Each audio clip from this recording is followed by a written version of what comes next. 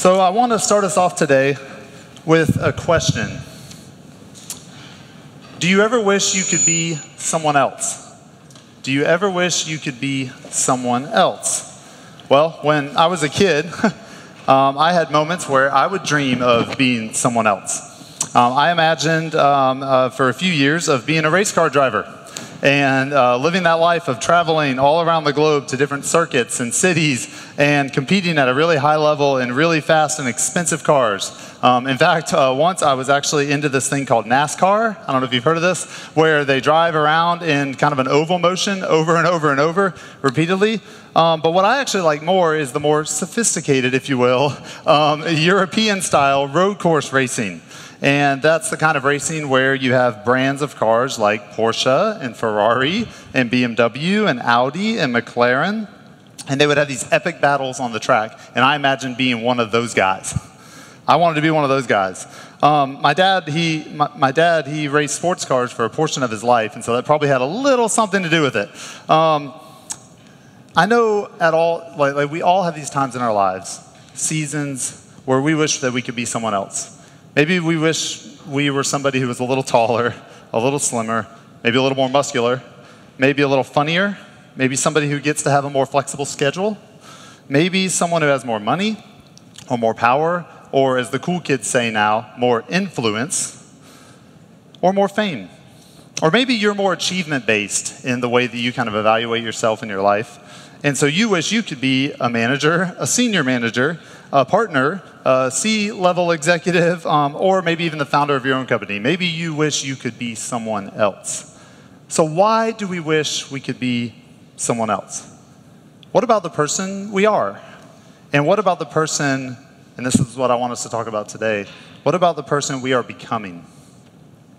Today we're beginning a new sermon series, and we're going to be talking about how to grow in our faith in Jesus Christ, what it looks like, what it doesn't look like, and how to do it while living in Brooklyn in 2022.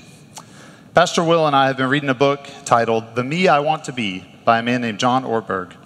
And in addition to the scriptures, this particular book has influenced me to consider who God has created me to be and how to evaluate what spiritual growth actually looks like. How to get to the me I want to be. The Bible says this in Ephesians 2:10, "For we are his workmanship, created in Christ Jesus for good works, which God prepared beforehand that we should walk in them." Now, to put this verse in context, we kind of have to know what comes right before it. So before it, in Ephesians 2, verses 1 through 9, we see that at one time, the statement of Ephesians 2:10 was actually not possible. Here's what Ephesians 2, verse 1 says. It says, "And you were dead in the trespasses and sins in which you once walked, following the course of this world, following the prince of the power of the air, the spirit that is now at work in the sons of disobedience, among whom we all once lived in the passions of our flesh, carrying out the desires of the body and the mind, and were by nature children of wrath, like the rest of mankind."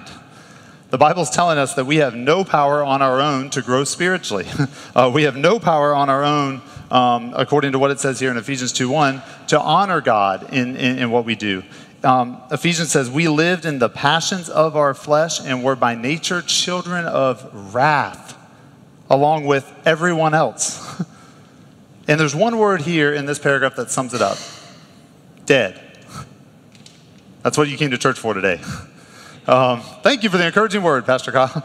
Dead. Yes, dead. This is not good news for us. Paul, the author of Ephesians here, is saying that we were dead to all things spiritual because of our sin. We were without hope and we were subject to God's wrath. But praise God, the passage doesn't end there. Now listen to this, because this is good news. And this is one of the things that we celebrate when we gather together with God's people in the church. But God, being rich in mercy because of the great love with which he loved us, even when we were dead in our trespasses, made us alive together with Christ. By grace you have been saved, and raised us up with him and seated us with him in the heavenly places in Christ Jesus, so that in the coming ages he might show the immeasurable riches of his grace and kindness toward us in Christ Jesus. For by grace you have been saved through faith, and this is not your own doing. It is the gift of God, not a result of works, so that no one may boast. But God, right? God has made us alive in Christ. God's grace and God's kindness to us is made possible by Christ's death on the cross. For there he paid the penalty for our sins, the Bible tells us. All of this was done for us. It was done on our behalf by God. We didn't do this on our own. And all of this was done for us by God so that verse 10 that I started with can be realized. It can actually happen. For we are his workmanship, created in Christ Jesus for good works, which God prepared beforehand that we should walk in them. Let's talk about that. What are these good works? Are they only things that we do, or is this speaking of something deeper? Maybe who we are. Listen to this quote. Life is not about any particular achievement or experience. I'm especially talking to those enthusiasts out there. Life is not about any particular achievement or experience. The most important task of your life is not what you do, but who you become. There is a me that you want to be, isn't there, church? Before we get into who that person is, let's talk about the opposite. We'll call this the me that you and I don't want to be. The me I don't want to be. I'm going to give you several types of me's that we don't want to be. Now, these are generalizations, these are broad categories, but hopefully you find something relatable in one or multiple of these. Let's walk through these together. First one is the me I think I should be. Sometimes there's a temptation to compare ourselves to others in hopes of finding out who we should be or what we should do. Now, this isn't all bad. Sometimes, for example, finding an example of somebody who's a godly role model, a godly mentor, somebody that you want to follow, that's a really good thing. But when talking about spiritual growth, when we try to compare ourselves to others, we often attempt to create a me that I think I should be based on how God has wired someone else. Here's an example. When's the best time to spend time with God in prayer or reading the Bible? Perhaps you might say in the morning. But do you say that because that's the best time for you, or because you think you have to spend time in the morning because that's what you heard somebody else tell you? Maybe that's what you heard me tell you once, or Pastor Will, or another Christian, or somebody else in your group.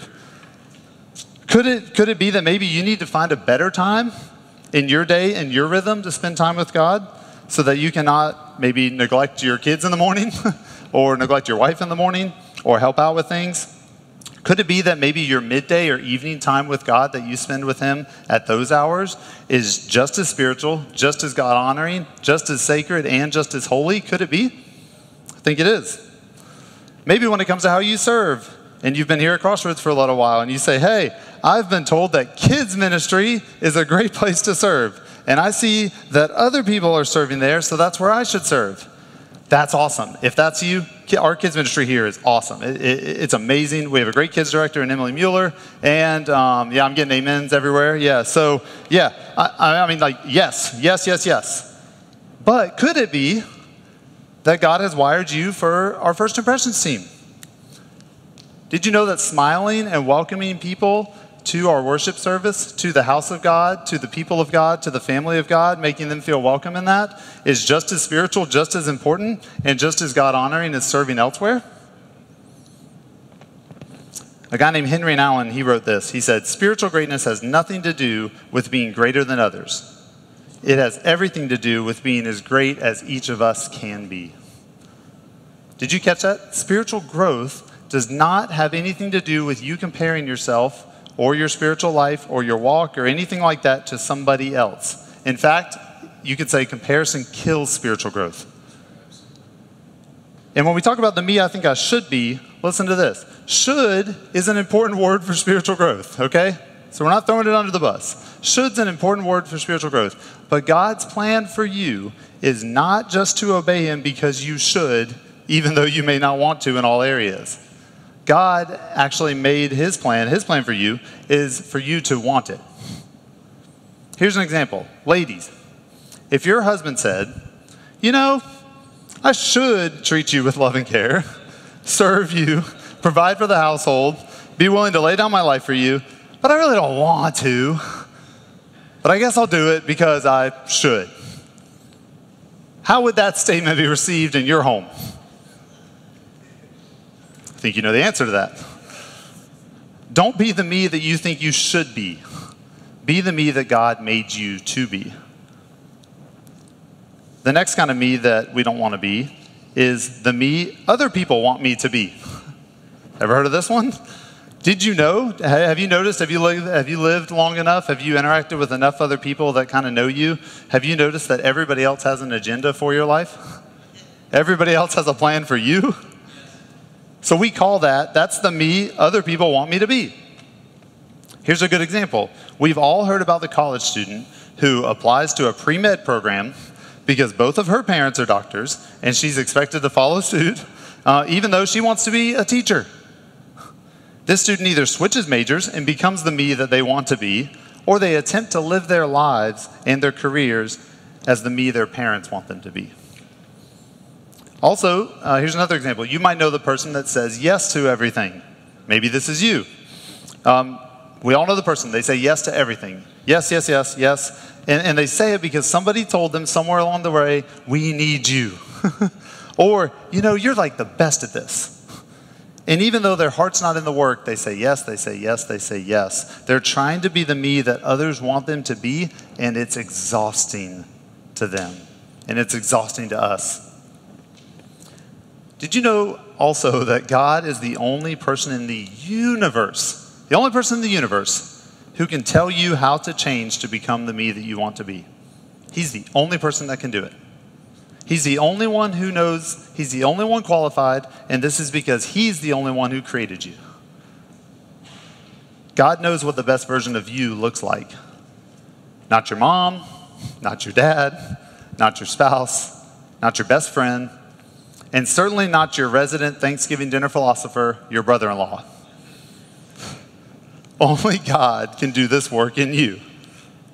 So don't be the me other people want you to be. The next me we don't want to be is the me that I'm afraid God wants. This is a weird title, I'll explain. Listen to this, church. A recent study by the Barna Group, which is a big research institute, they found that the number one challenge to helping people grow spiritually is that most people equate spiritual maturity with trying hard to follow the rules of the Bible. They say, what is spiritual maturity? And people say, it's trying hard to follow the rules. And they said that is the number one challenge to helping people grow spiritually. Here's why. When people think that spiritual maturity is attained or is reached by rule keeping, of course their motivation's low. I mean, you know this in your own life. This kind of thinking makes spiritual formation a chore. It makes it a chore because it takes away the joy of living by faith in Jesus Christ. There's an enormous difference, church, enormous difference between following the rules and following Jesus. And here's why, and don't miss this. You can follow the rules without cultivating the right heart. You can follow the rules. People have done it without any heart change at all or any heart movement towards God. Paul in Galatians actually says this. Galatians 3:12 says, I'm going to read it from the Message because it actually explains this verse and it kind of clicks with our modern ears. Paul in Galatians 3:12, it says, rule keeping does not naturally evolve into living by faith, but only perpetuates itself in more and more rule keeping. A fact observed in Scripture. The one who does these things, rule keeping, continues to live by them. When people think that following rules is the measure of their spiritual growth, when people think that, then it leads them to measure their spiritual lives by how much rule following they accomplish. They start grading themselves. They pull out the checklist and they say, how many of the rules am I keeping? And this leads people to always feel like they come up short. Which makes sense, right? We all come up short. The Bible tells us that. Romans 3:23, for all have sinned and fall short of the glory of God. None of us are perfect. And sometimes you'll hear this described as legalism or performance-based religion or some other title. But church, I'm here to tell you, as an encouragement, it's a miserable way to live. It's a miserable way to live, to just feel like you have to keep all the rules all the time. God knows we can't meet his standard of perfect obedience. He knows. That's why he sent his son Jesus. Jesus came so that we would have life and have it with abundance. And where is life found? It's found in Jesus. It's found in knowing him. It's found in walking with him. Jesus did not come so that we would follow the rules and not change our hearts. He did not come for us to just get all the rule keeping accurate. He wants us to become more like him. So do not be the me that you're afraid God wants you to be. I think you have the wrong me in mind. That's a wrong view of me. Don't be that me. The last me that we don't want to be is the me that fails to be. The me that fails to be. This is the person who fails to become who God meant them to be. In the medical world, this will be described as a condition. It might be called failure to thrive. For any medical people in here, failure to thrive, or languishing. Languishing. And in medicine, this is where someone is unable to grow physically into who they are meant to be. The term languishing is often applicable to our mental and spiritual lives as well. For example, if we languish, that means that we feel like this inner deadness about ourselves, inner deadness about our lives, inner deadness about our relationships, our jobs, our hopes, our futures, our legacies, and ultimately our relationship with God. That's what it means to languish spiritually. To languish is to not grow spiritually into who God has made us to be, called us to be, and equipped us to be. For example, someone who languishes, maybe they have given up on God's growth plan for them. They've given up. They've lost sight of the purpose of their lives to glorify God in all things. They've lost sight of that, and therefore they're failing to fulfill the plan that God has for them.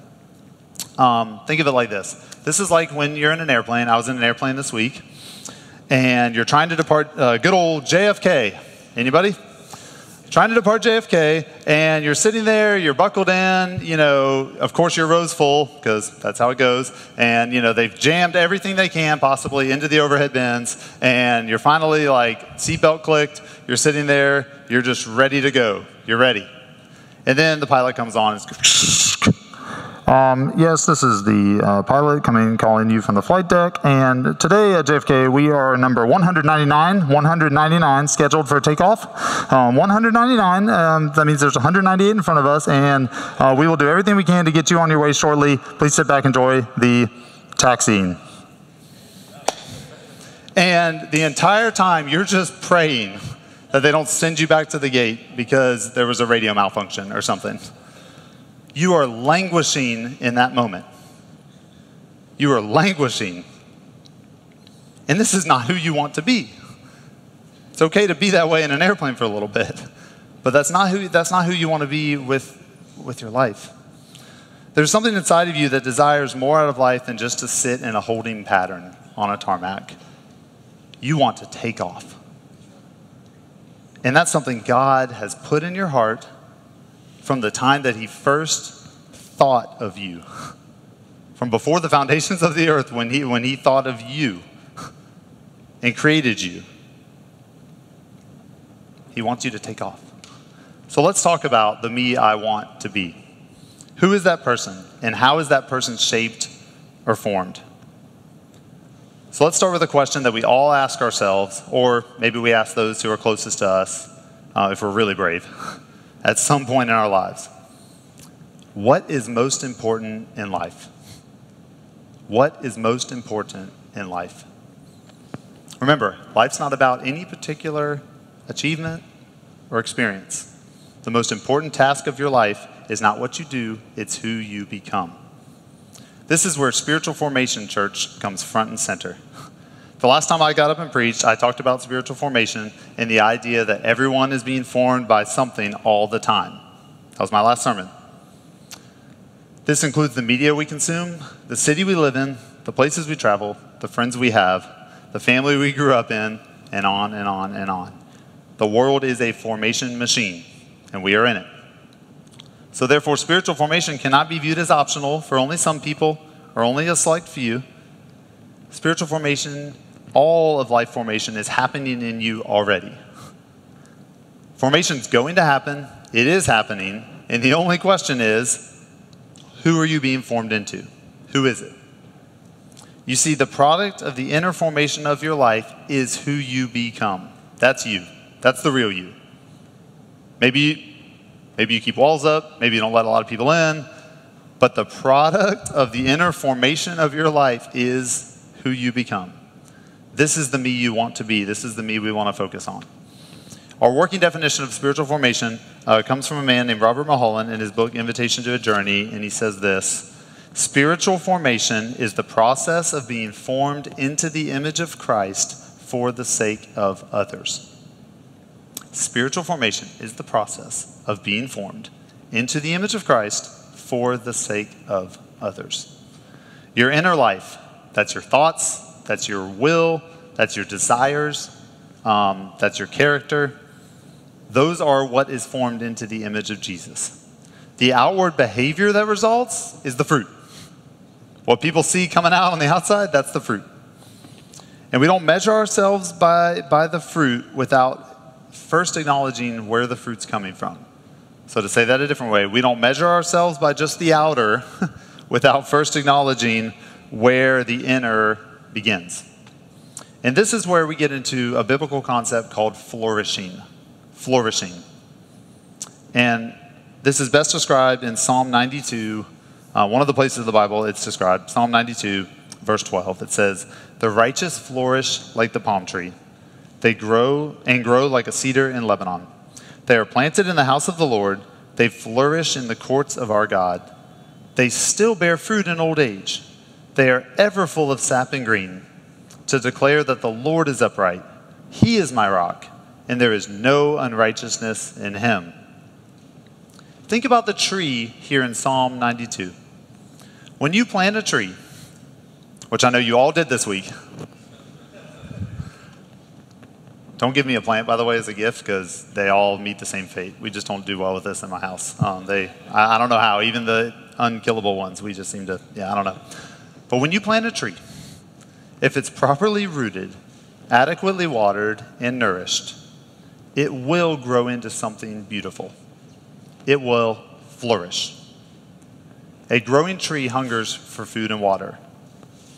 A growing human being hungers for food and water. I have one in my house, I know. To grow spiritually, we must hunger too, but not for food and water. We ought to hunger for righteousness, which comes from a relationship with Jesus. The Bible says, Matthew 5, verse 6, "Blessed are those who hunger and thirst for righteousness, for they shall be satisfied." Blessed are those who hunger and thirst for righteousness, for they shall be satisfied. You know how good it is to be satisfied? When we are satisfied in God, we are freed up to flourish spiritually, because we no longer hunger after all the lesser things that don't fill us up, that don't satisfy us. When we're satisfied in God, we are freed up to flourish spiritually, church. And flourishing spiritually is to be grounded and planted in the fertile soil of God and to grow into the beautiful creation that He has designed you to be. Flourishing is to grow into the best version of yourself that God has preordained for you to be. And remember, He's the one that does the work. Don't you want to flourish like that? Don't you want the trajectory of your life to be God-centered and upward toward Him, creating life within you, and then unleashing blessing to others around you all along the way? I mean, isn't that what you want for your life? Isn't that what you want people to say that like knowing you was like? Psalm 92 says of the flourishing person, they still bear fruit in old age. I'm not putting an age on what they meant by old. I don't know what that means. But it means it's not too late for you. It's not too late for you. They are ever full of sap and green.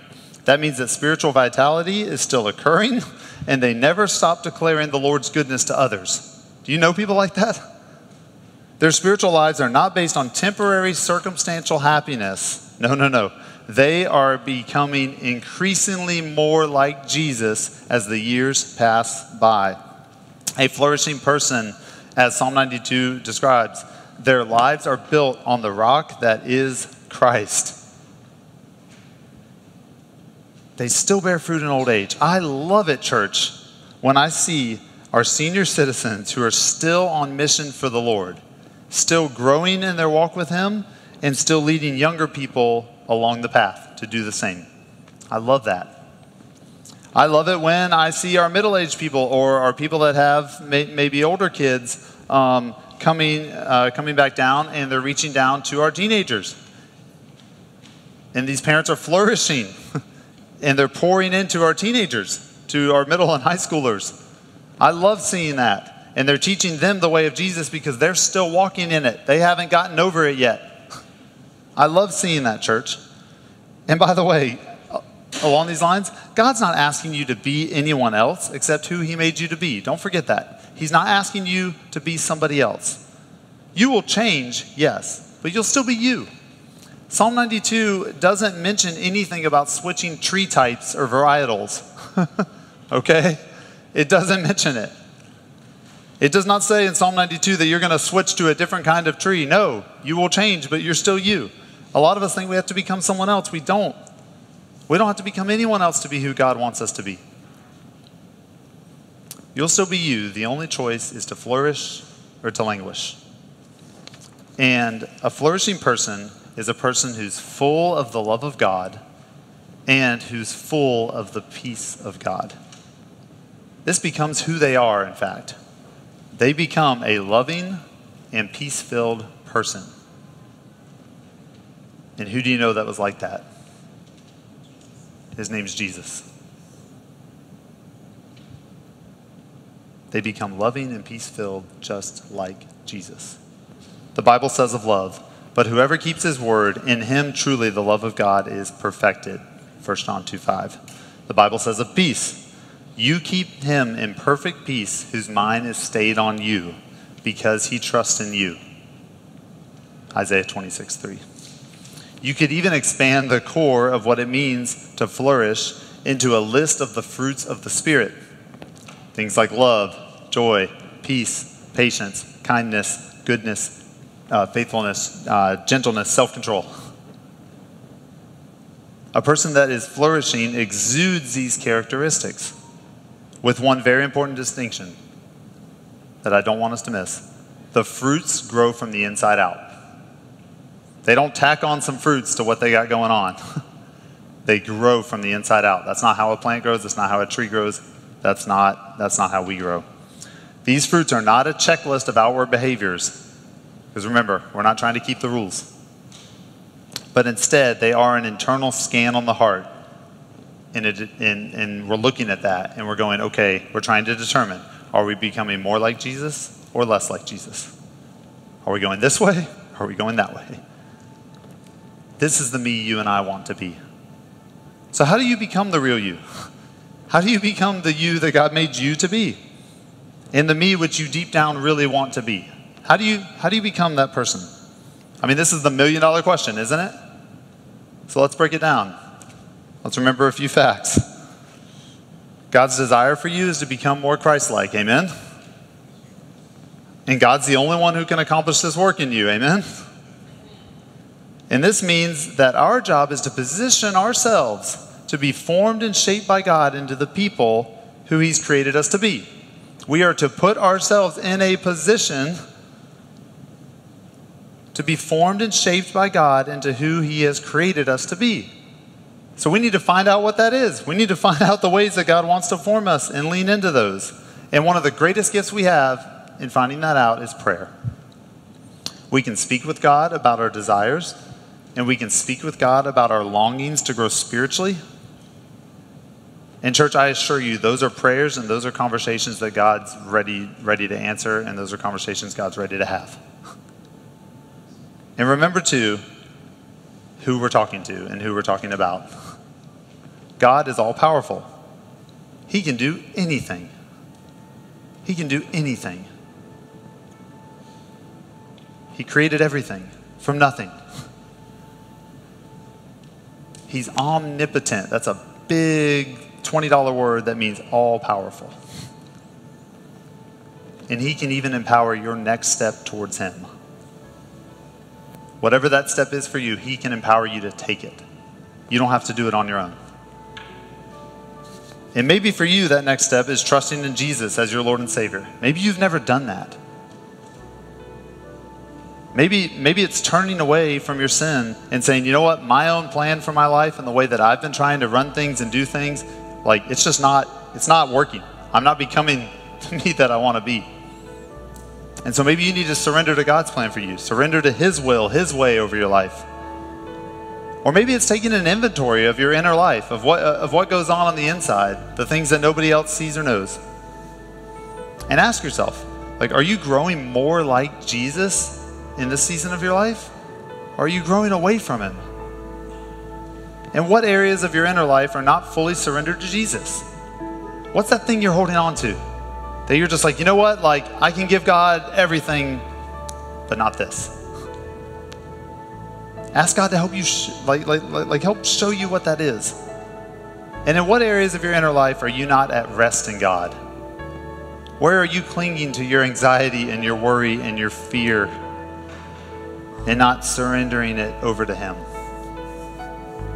Confess these things before the Lord. Place yourself near his endless supply of grace. And in church, when I say that, the Bible, there's too many chapters and verses to sit here and read to you, but it is an endless supply of grace that God has for us. Endless supply of grace and mercy is waiting for you. He's waiting for you to become the me he created you to be. Let us pray.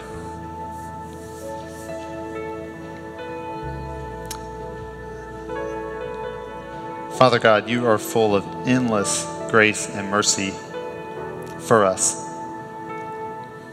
And God, you love us more than anyone or anything has ever loved us. And God, you want for us to be shaped and molded into the image of your Son, Jesus. And you want it, God, more than we want it or more than anyone else wants it. And so, God, I just pray for myself and I pray for everybody that's within the sound of my voice, God, that you would lead and guide us closer to you. Show us the areas of our lives, God, that we need to surrender and turn over to you. Show us the areas of our lives where we are not resting in you. Show us the things that we're holding on to, God, that are getting in the way of us being close with you. And God, call us to repent of those things, to turn away from those things, God, and to turn towards you for the grace and forgiveness that you offer, the free gift, God, that you offer for us. I ask that you would do this now as we approach our time of response in the service. In Jesus' name, amen.